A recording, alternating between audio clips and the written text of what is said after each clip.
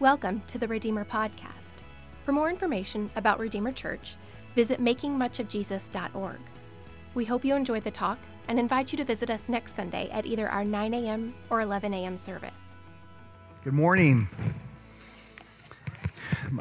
For those of you, if maybe you're a little new here, my name is Barry Pett, and I serve as one of the elders here at Redeemer, and kind of have the privilege today of filling in for Jeff, who's just getting back from some time with his family. He was actually here in first service. It was just so encouraging to be able to kind of fill in for him and allow him just to be here with his daughter and his wife and just be worshipers. So it's an honor to help him out in that way. So today we're going to be continuing in our study of the book of James. As you know, we've been doing this for several weeks now, and today we're going to be in the chapter 5. We're entering the last chapter here, and we're going to be examining the verses 1 through 6 in a message that I've entitled, "The Only Question in Life That Really Matters: What do you treasure?"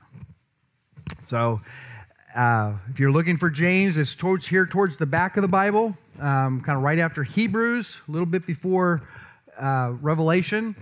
And if you're using one of the pew Bibles on the floor in front of you, you can simply just turn to page 1013.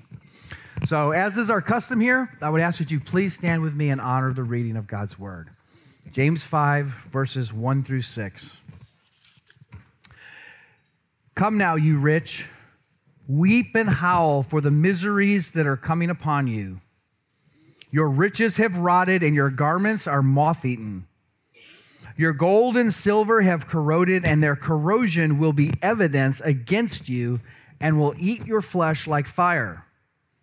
You have laid up treasure in the last days. Behold, the wages of the laborers who mowed your fields, which you kept back by fraud, are crying out against you. And the cries of the harvesters have reached the ears of the Lord of hosts. You have lived on the earth in luxury and in self-indulgence. You have fattened your heart in a day of slaughter. You have condemned and murdered the righteous person.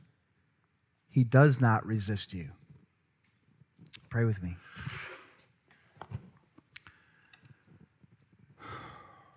Father, it's with deep humility that we consider this challenging passage today. Reminding ourselves that these are not the words of James, but the very words of God.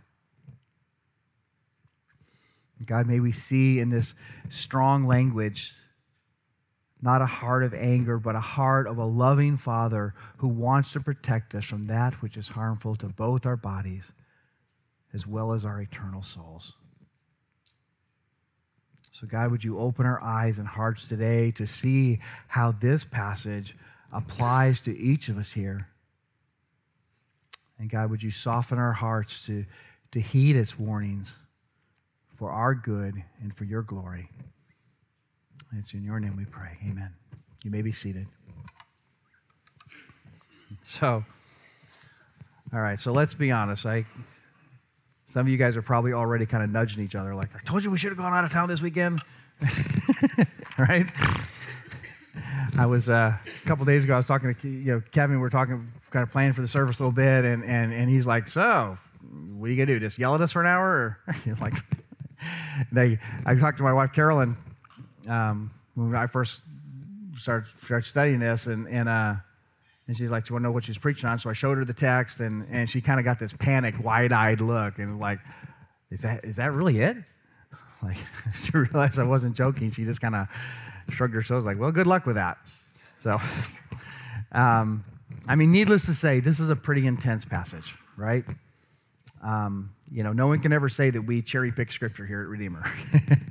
It's there, it's in the book, and it's clearly for us. That's the truth of 2 Timothy 3:16, and we have to look at it in light of a text like today, that all Scripture is breathed out by God, and it's profitable for teaching, for reproof, for correction, and for training in righteousness. The glories of Romans 8 and the difficulty of a James 5. And therefore, we know that this is not the rant of an angry apostle with an axe to grind, but rather it's a passionate plea from our Heavenly Father who loves us and wants us to free ourselves from the cheap trinkets of this world and to embrace the immeasurable riches of a life sold out and displaying the glory of God in every aspect of our lives. So, as I began studying this passage, I couldn't help but think of the classic story by Charles Dickens, A Christmas Carol. Most of us are, I'm not too old to remember, you all remember that, right? This, of course, is the beloved Christmas story of the miserly Ebenezer Scrooge. And he's visited in his sleep by the spirit of his deceased partner, Jacob Marley.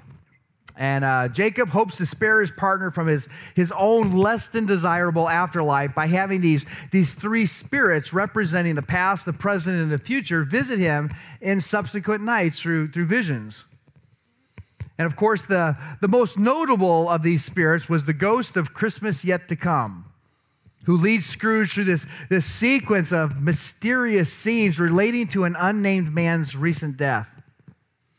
And in this, Scrooge sees businessmen discussing the dead man's riches. And he sees some vagabonds trading his personal effects for cash. And then the spirit takes him a little farther, and he sees a poor couple expressing relief at the death of their unforgiving creditor. And of course, the story culminates when the spirit takes him to a cemetery, and Scrooge realizes to his horror that the dead man is himself. And then fortunately, he suddenly wakes up relieved that it was all just a dream. And then, of course, his dead partner's goal is realized, and as Scrooge has this radical change of heart and begins a new life marked by love and generosity. So I wondered if Dickens' inspiration for that timeless tale was not our text today. Because, like the unsettling experiences of Ebenezer Scrooge, James intends to transport us to the future for a kind of out-of-body look at ourselves to see the ugliness and the internal impact of a self-centered life. Look at verse 1. Come now, you rich, weep and howl for the miseries that are coming upon you. Like Dickens' ghost, James is calling us to follow him into the future, to look outside of ourselves, to view the coming horrors that await those who lead a life defined by greed and selfishness. The call to weep and howl, frankly, a little terrifying, right? And it certainly should gain our full, undivided attention. So before we begin to examine the various vignettes of this passage, I want to first lay a contextual foundation so that we're not tempted to either tune it out as not applicable to us, or to feel a condemnation that's not intended. So first, let's remember the overall context of the book of James that we've studied in the weeks prior. And what we've learned that is the book of James is a call to practical Christianity, to living out your faith by being doers of the word and not hearers only. And this is what we saw in chapter 1. It's a call to avoid a worthless religion, as he called it, and instead to practice a faith that is pure and undefiled before God, marked by visiting orphans and widows in their affliction, and to keeping oneself unstained from the world. And then, of course, last week we heard the immediate context of this passage today in Pastor Steve's sermon, where James warns of the brevity of life and about making assumptions about our future. So now James starts to wrap up this whole thing. He's trying to bring everything into closure. And he knows that our lives, as he says earlier in the book, that our lives are but a mist that appears for a little while and then vanishes. So James makes this passionate plea for us to make the most out of every breath that we are given, to not waste a single ounce of time or talent or wealth on the things that mean nothing in light of eternity. And then finally, before we jump into the meat of the text, I want to take a moment to clarify a couple things about being rich. Because I think the first temptation that many here might have is to kind of breathe a sigh of relief and like, whew, this doesn't apply to me. There's one thing I'm not, it's rich, right? But I would tend to challenge that assumption for the vast majority of us here, if not for really all of us. I mean, you see, in our insulated little bubble of American metropolitan suburbia, I think that probably most would consider needing a net worth of probably at least 7 figures to be in a conversation of being rich. That's a millionaire for you Aggies out there. When you just trying to help, You know, when you pull back the lens and you look at the world as a whole, wealth looks significantly different. You know, I would tend to agree with a 2011 online article that I read by a guy named Gary DeMar, who says, if you have electricity, are able to purchase food at a grocery store, own a cell phone, go to the bathroom indoors and have a toilet to flush, have running hot and cold water, live in a place that has a refrigerator, own clothes that you did not weave or kill an animal to get, you are rich. And if you have a computer, air conditioning, central heating, an automobile, and live in a dwelling that's more than 500 square feet, you are super rich. So if you don't meet any of those qualifications, you are free to mentally check out. But for the rest of us, we may want to pay attention to this. And then, of course, the second temptation is the potential for those who God has blessed with great wealth, even by American standards, to become defensive at the thought that maybe that this passage seems to be targeting all affluent people as evil and demanding the dissolution of all wealth, a sort of socialist manifesto. And I don't believe that this is the message that James is trying to convey based on, I think, a very clear precedent set throughout Scripture. I mean, Abraham, Isaac, Job, Joseph, David, Solomon, they were all very wealthy and godly people throughout the Old Testament, and they gained their wealth specifically as a blessing from God. In the New Testament, we read about Dorcas and Cornelius and Lydia and Philemon, who are even more examples of affluent people who are also clearly portrayed as godly men and women. And therefore, I would conclude that the warnings in our text are not directed necessarily to question the sum of our wealth, but rather the value that we place on it and how we steward the wealth that we have been given. So, with that in mind, let's follow James into our first future vignette. Verse 2, your riches have rotted and your garments are moth-eaten. So I guess you could say that, really what James is doing is showing off his grasp of physics by giving a layman's version of what, we learned in school as the second law of thermodynamics. You probably remember that, right?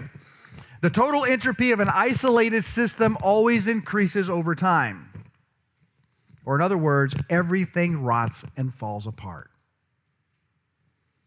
In this first scene, James wants us to clearly see what becomes of all of the material things that we so deeply cherish in our lives.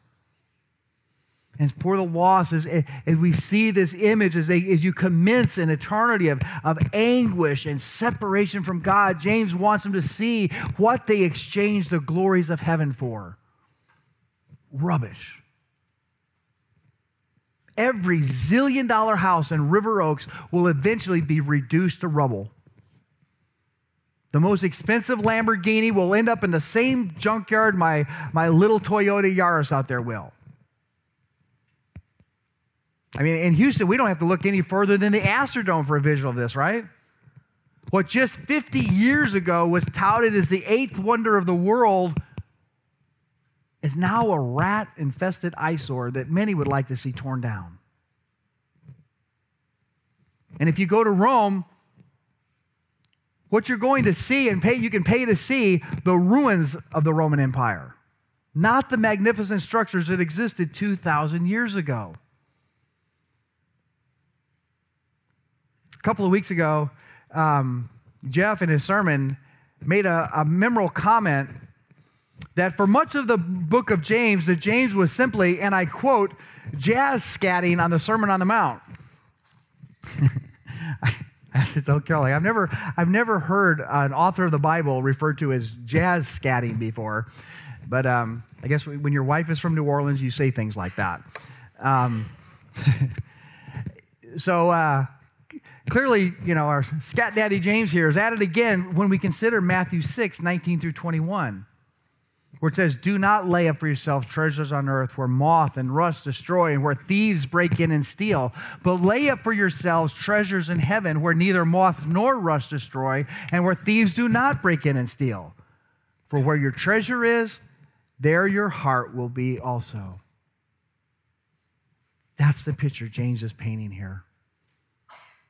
And with one quick glance at this pile of rotting riches and moth-eaten clothes, James beckons us on to scene 2. Verse 3, your gold and silver have corroded, and their corrosion will be evidence against you and will eat your flesh like fire. You have laid up treasure in the last days. Scene 1 was bad. Scene 2 is worse. Once again, James wants us to see clearly what becomes of even the most precious things on earth. But that's not the worst of it. He then adds that not only will your earthly treasure rot and corrode, but he says that it'll actually be used as evidence against you. It's like James escorts ourselves into this future celestial courtroom where the person on trial is us. And we're on trial for high treason against the holy God. And we watch in horror as the prosecutor dumps this mountain of junk that once represented our treasure. And with great flair, he proclaims something similar to Romans 1:23, that claiming to be wise, he became a fool and exchanged the glories of the immortal God for all of this worthless stuff. That's the picture. And then he moves us out of the courtroom to get a glimpse of the punishment phase, where the very memory of the things that brought us comfort and security as mortals now torments us. And as the verb is used, he eats our flesh like fire as an eternal reminders of our foolishness. Imagine that thought that you, all the stuff that you've treasured and thought about, for all of eternity is nothing but a reminder of the things that are now tormenting you. That's why James begins the text with a call to weep and howl for the miseries that are coming upon you. He's passionately trying to open your eyes to the deception that we are falling victim to and to get our attention before it's too late. And of course, this is the same message Paul proclaims in Romans 2:5. But because of your hard and impenitent hearts, you are storing up wrath for yourselves on the day of wrath when God's righteous judgment will be revealed. Guys, this is not just a hell and brimfire sermon. This is a passionate plea. James is calling to us. And he has more for us to see. Look at verse 4. Behold, the wages of the laborers who mowed your fields, which you kept back by fraud, are crying out against you, and the cries of the harvesters have reached the ears of the Lord of hosts. The great horror of this scene is not just that the voices that we have cheated are crying out against us, but they have reached the ears of the Lord of hosts. We don't just have a corroded pile of worthless treasure used as evidence against us. Exhibit 2 in this ghastly trial is that the very people that we harmed in our greed are now exhibits against us. And in this scene, we're forced to look into the eyes of the people that we were called to be a blessing to, but in our greed, we actually defrauded and cheated. And God noticed. He hears. He's the judge, and he's paying attention. James is affirming the Hebrews 10:31 that says, it is a fearful thing to fall into the hands of the living God. And quickly we move to the next scene. James is unrelenting in his descriptive vividness as we now stare at an even more disturbing and grotesque image of our sinful selves. In verse 5, he says, you have lived on earth in luxury and in self-indulgence. You have fattened your hearts in a day of slaughter. And here we get this visual image that's similar to cattle who casually graze, unaware that they are actually fattening themselves up for their own slaughter. The very thing that is a source of temporal satisfaction is actually hastening their own demise. It's not a very flattering picture to be compared with mindless cattle eagerly enabling their own untimely end. But that's the picture he's painting. And this is the similar picture that Jesus painted in the parable of the rich fool in Luke 12 that Steve referenced last week. Here we have God graciously blesses the crops of a farmer in the parable. He's got wealth more than he imagined, but instead of using his God-given wealth for the glory of God and the good of others, he foolishly chose to hoard his wealth for his own pleasure and comfort. And in verse 20 we read, but God said to him, fool, this night your soul is required of you, and the things that you have prepared, whose will they be? So is the one who lays up treasure for himself and is not rich towards God. Mark 8:36 says a similar thing. For what does it profit a man to gain the whole world and forfeit his soul? For what can a man give in return for his soul? At this point, you're kind of like, I remember, Ebenezer Scrooge, he gets to a point where he's begging to go, like, stop, I don't want to watch anymore, I can't see it. And we're kind of there now. We're like begging for this horrific field trip to stop. But James has one more scene for our viewing. In verse 6, he says, you have condemned and murdered the righteous person. He does not resist you. And this last image is maybe the most graphic and should be the most disturbing. Here, the selfish glutton is compared to a ruthless killer who callously destroys innocent and harmless people who get in his way. Now, I don't know if James is referring to literal or metaphorical murder, but the picture is that of a callous regard for anyone who stands in your way as you do whatever it takes to murderously scratch and claw your way to what you perceive as the top. And doesn't that describe our world? Everybody clamoring for more stuff and at whatever expense, whoever you have to step on or use or abuse, you do it because ultimately you count. And here James says, I want you to stare into the faces of all the people that you hurt verbally, that you hurt emotionally, you've hurt financially, and even physically in your murderous pursuit of selfish gain. Weep and howl for the miseries that you have inflicted on others and are now being inflicted on you 1,000,000 times over.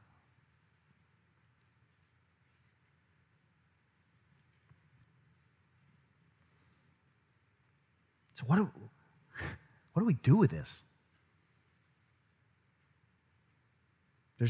They're like, and now it starts harsh, it ends harsh. So what do we do? Do we breathe a sigh of relief like the Pharisee in Luke 18 who said, God, I thank you that I am not like the other men, extortioners, unjust, adulterers? Or do we respond like the tax collector a few verses later, who would not even lift up his eyes to heaven, but beat his breast, saying, God, be merciful to me, a sinner? James' call to weep and howl is a call to repent. And I am quite confident that none of us here is completely innocent of the charges detailed in our text. I know I'm not.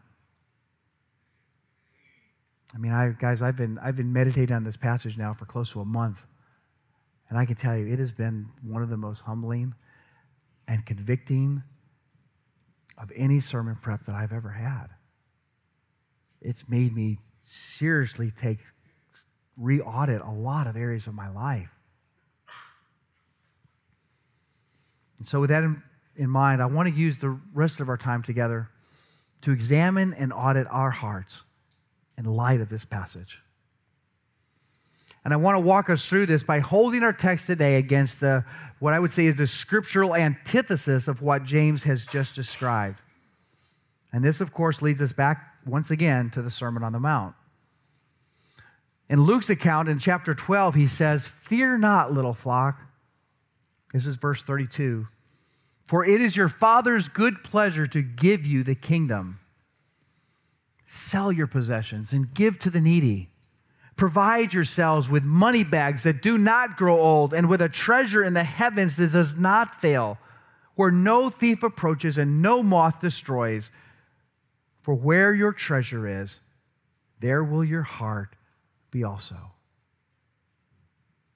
Notice the direct contrast to James' warnings to the rich. James begins by calling his readers to weep and howl. Jesus opens with the words, "Fear not."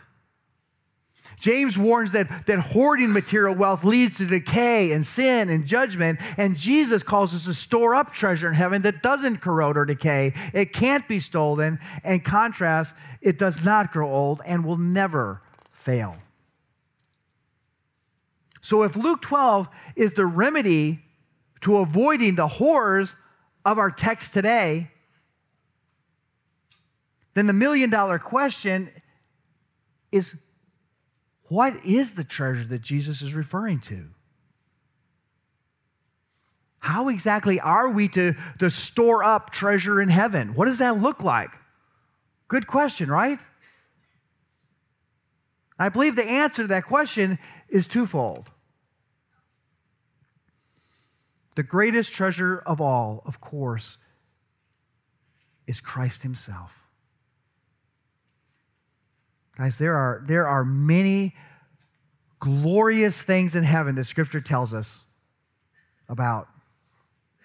But the most brilliant jewels and the most magnificent angels pale in comparison to being in the presence of Jesus himself.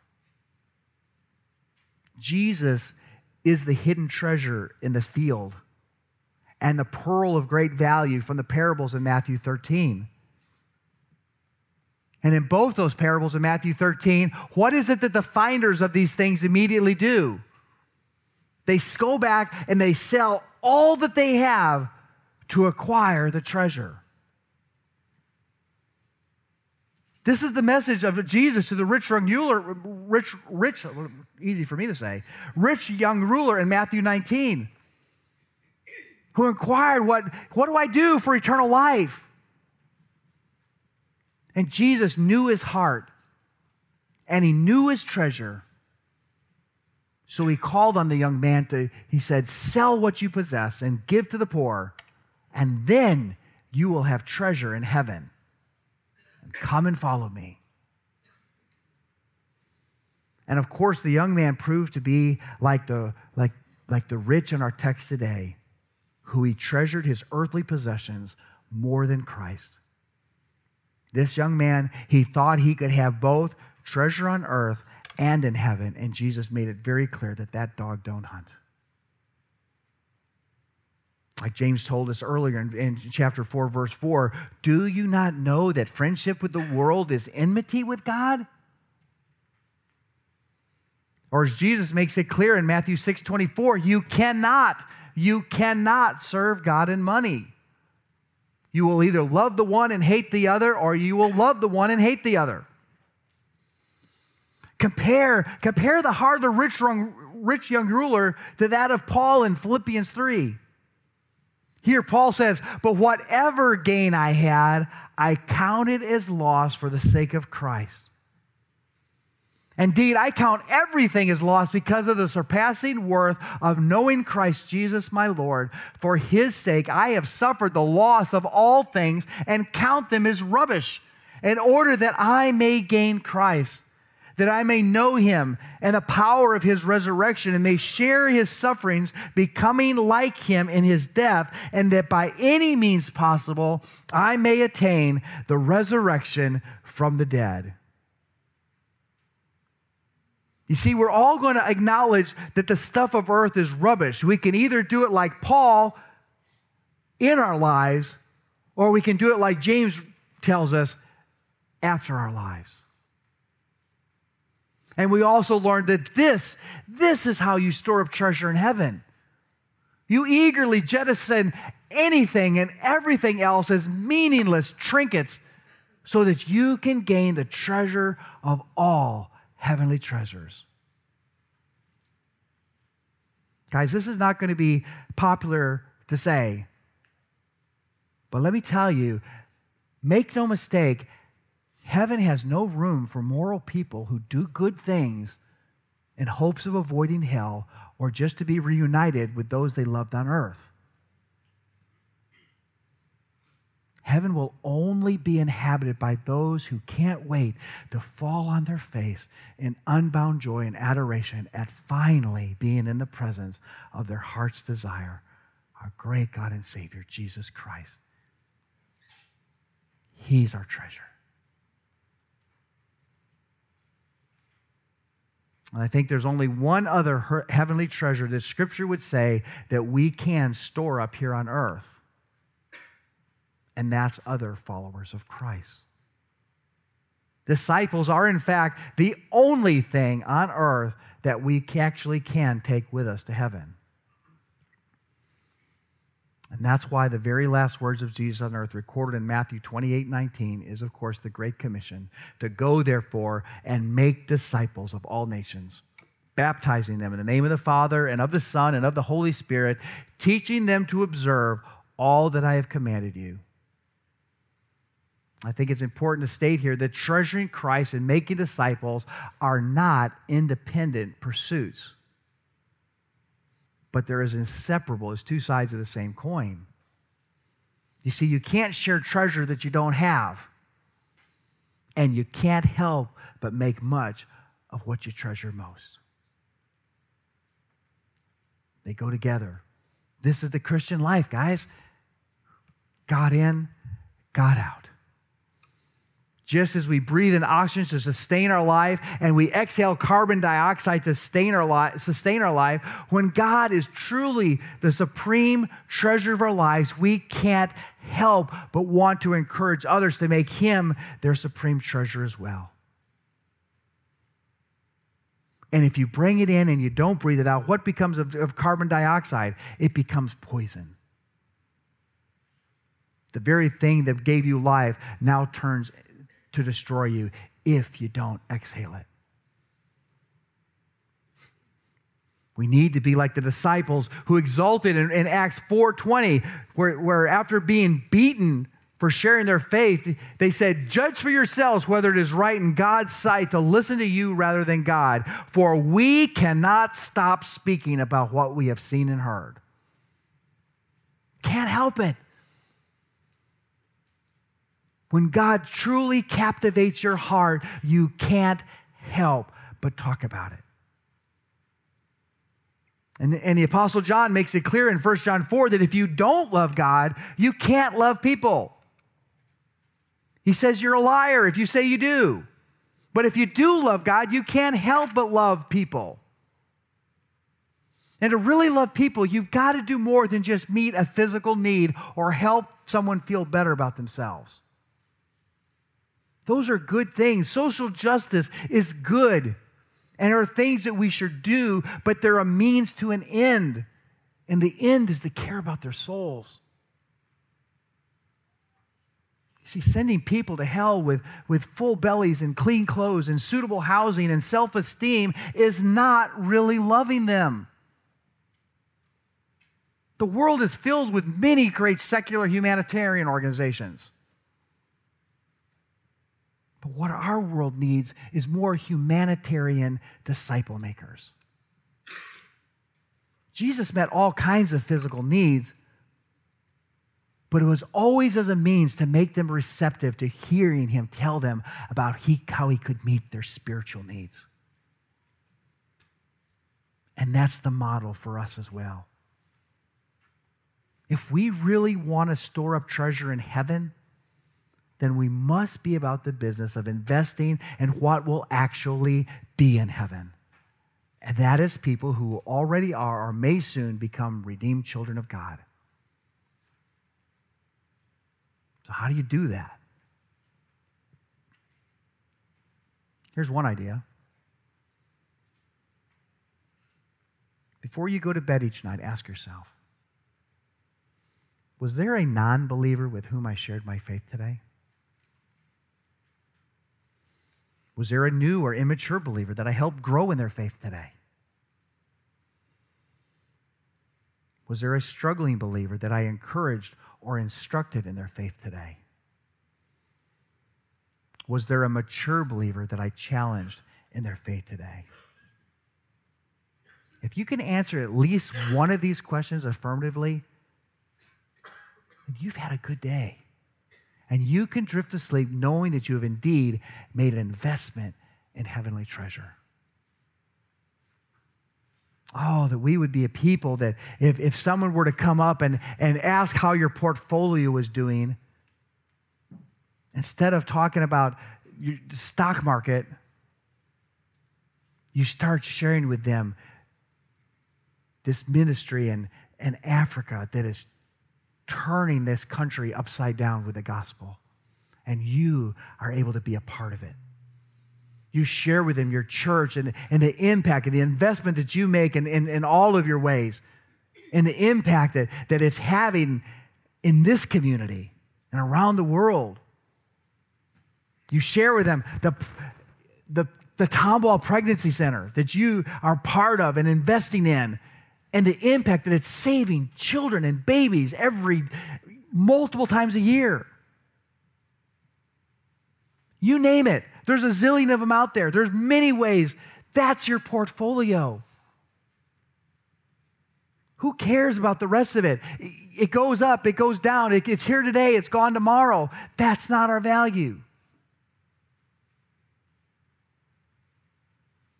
And you may think to yourself, I get it, but I'm not a pastor. I'm not qualified to do that kind of stuff. Well, I can tell you, we're about to begin an emphasis this fall on family discipleship. And I will start by saying that especially for those of us here who are parents, your first and foremost disciple-making responsibility is to your children and your family. And you are uniquely qualified to be that. That's what you're going to be hearing about in the weeks to come.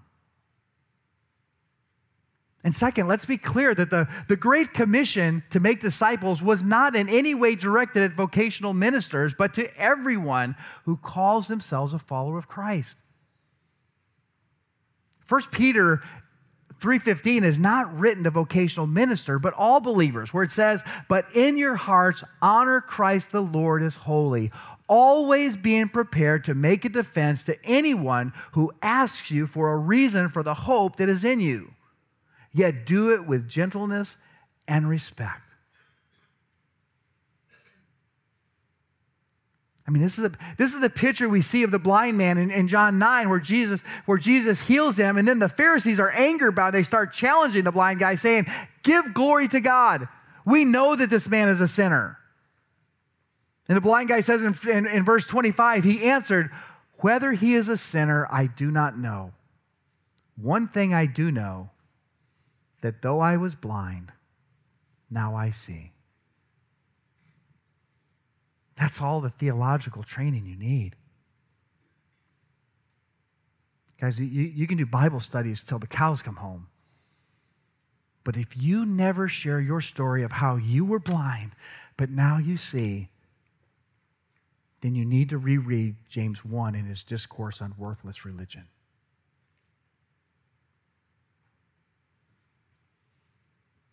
That's how we make disciples. We share with as many people as possible the reason for the hope that is in us. Our story. If you're a follower of Christ, this is your life's work. This is what matters. Your job may provide for yourself and your family, but making disciples and making much of Jesus is exactly what you were created for. Makes a good church mission statement, too. Okay, so what does that actually look like? Even bring it, let's boil it down in real life. And I think God has given us each 3 primary resources in varying degrees in which we can store up treasure in heaven by making much of Jesus and making disciples. And they are time, talent, and finances. Time, of course, is the great equalizer because each of us is given the same amount each day. No more, no less. The only variable is how we use it. And I think I would argue that the gift of time is probably the most meaningful and effective disciple-making tool of all. And if time is the greatest tool, then I would submit that time spent in prayer is our best investment. Guys, don't underestimate the eternal impact of time in prayer. I can tell you, the older I get, the more convinced I am that time spent in prayer with others and for others is the single greatest, I repeat, the single greatest use of our time. The good news, it requires no special talents and it doesn't cost a penny.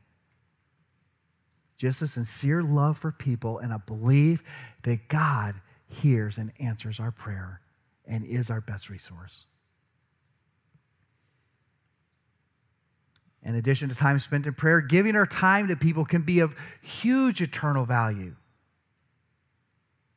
This can look like having coffee with someone who is struggling or discouraged, or just calling them or sending them a card or an email or a text.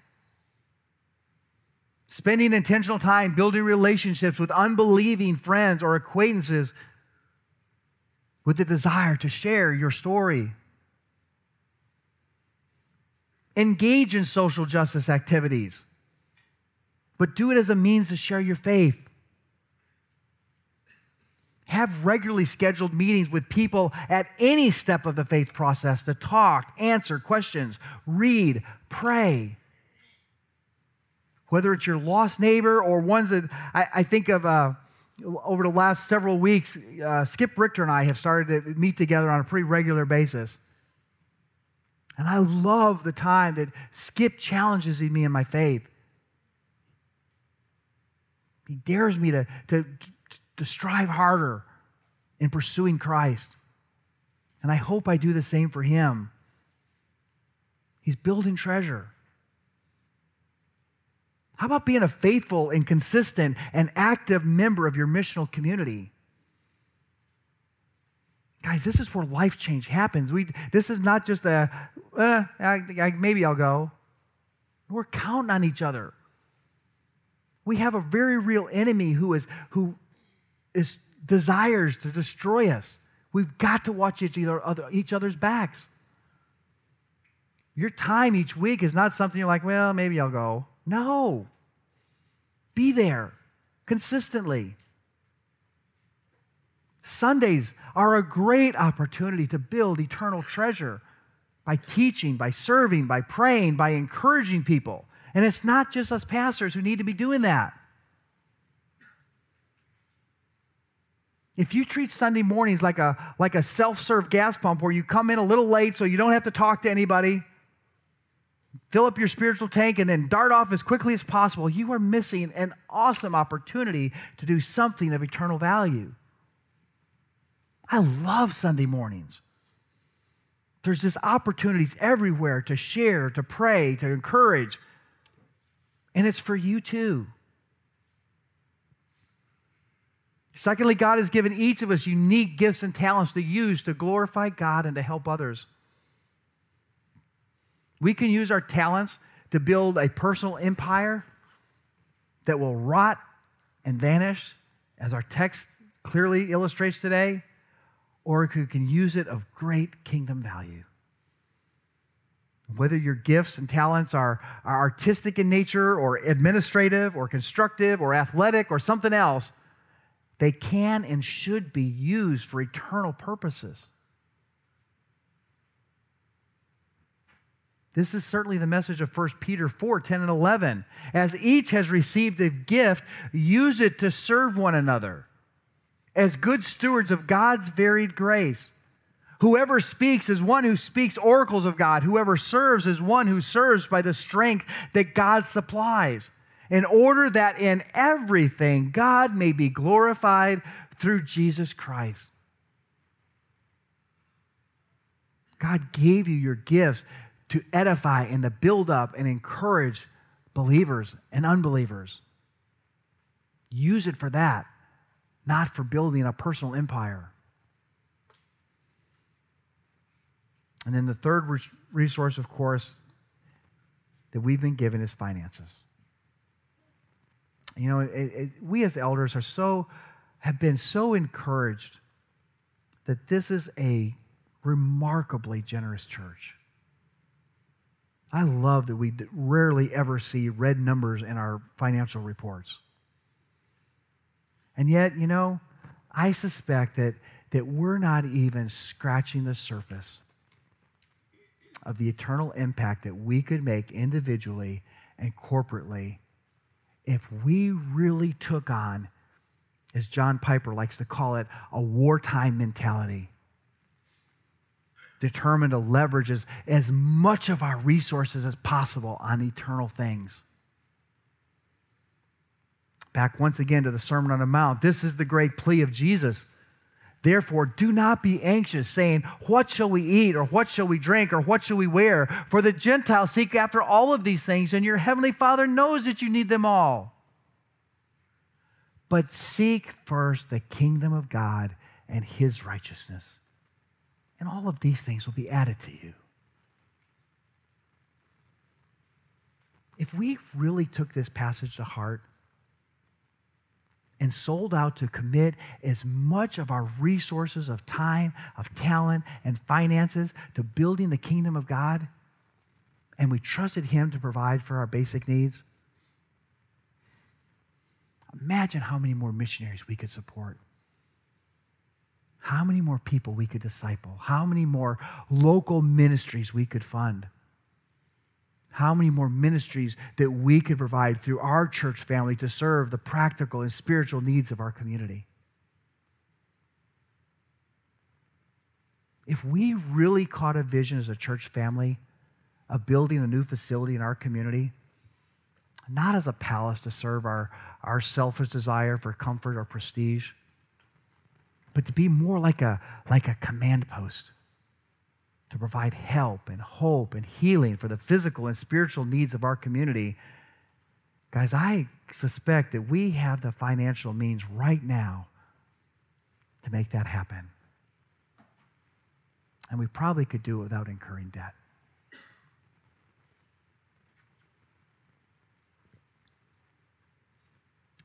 I know this is a lot to take in. And you may be thinking that it seems radical. I mean, does God really want me to turn my back on everything I own and treasure in life? I can only answer you with Jesus' own word in Luke 14, where he said, any one of you who does not renounce all that he has cannot be my disciple. That's his words, not mine. Now again, this is not a call to own nothing, but a call to treasure nothing but Christ alone. Is that radical? Not really. You want to hear radical? Consider what Scripture says about Jesus. Though he was in the form of God, he did not account equality with God a thing to be grasped, but he emptied himself by taking the form of a servant, being born in the likeness of men, and being found in human form, he humbled himself by becoming obedient to the point of death, even death on a cross. For our sake, God made him to be sin who knew no sin, so that in him we might become the righteousness of God. For the joy that was set before him, he endured the cross, despising the shame. He was pierced for our transgressions. He was crushed for our iniquities. But God raised him from the dead, freeing him from the agony of death, because it was impossible for death to keep its hold on him. Therefore, if you confess him with your mouth that Jesus is Lord and believe in your heart that God raised him from the dead, you will be saved. If anyone is in Christ, he's a new creation. The old has passed away. Behold, the new has come. That, my friends, is radical. If the God of the universe can walk away from all of the glory of heaven, endure the torture and death of a Roman cross to pay the penalty for my sin and yours, so that we can have the hope of spending eternity with him in paradise, then surely it is no sacrifice to count all the treasure of this world as rubbish, and that by any means necessary, we might gain Christ.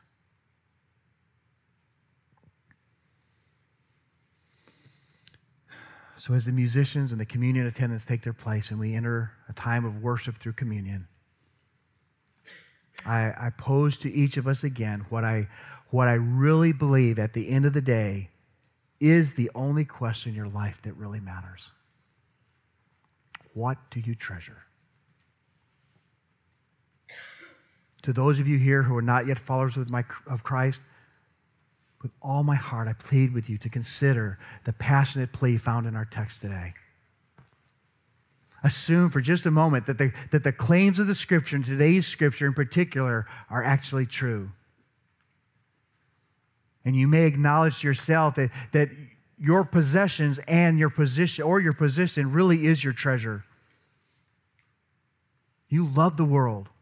You are living on the earth in luxury and in self-indulgence, and like a cow in the pasture, you are fattening your hearts in a day of slaughter. The communion we're about to take really has no meaning for you, and there's no expectation for you to participate.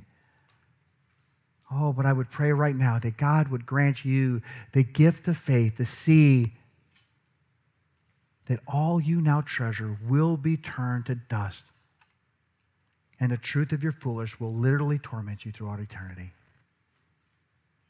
Make no mistake, today's passage is meant to strike fear in your heart, to weep for your hopeless state, and to open your eyes to the reality of the amazing news of the gospel that I just proclaimed. Today, you can trade your treasure of rust and dust for the unfathomable treasure of heaven, and a front row to the greatest treasure of all, eternity in the presence of our God and Savior, Jesus Christ. If you'd like to hear more about how God can deliver you from darkness to light, our pastors will be up here after the service, and we would be honored to talk with you and pray with you. And for the believers here, may this communion today remind you again of the great hope and the treasure that we have in Christ because of his sacrifice on our behalf. It is our only treasure. And never forget the unfathomable truth that we that we were the joy set before him that led him to endure the cross in our place. How do you get your arms around that? And therefore, as we come to the communion table today, God, I pray it will be with heartfelt gratitude. And may we examine in our hearts, examine him for any competing earthly treasure. Is God really the greatest treasure in your life? Do you seek first the kingdom of God? And is that reflected in the way you invest your God-given resources of time and talent and finances? Oh, that we would, as Hebrews 2 said, let us lay aside every weight and every sin which clings so closely, and let us run with endurance the race that is set before us, looking to Jesus, the founder and perfecter of our faith. Pray with me.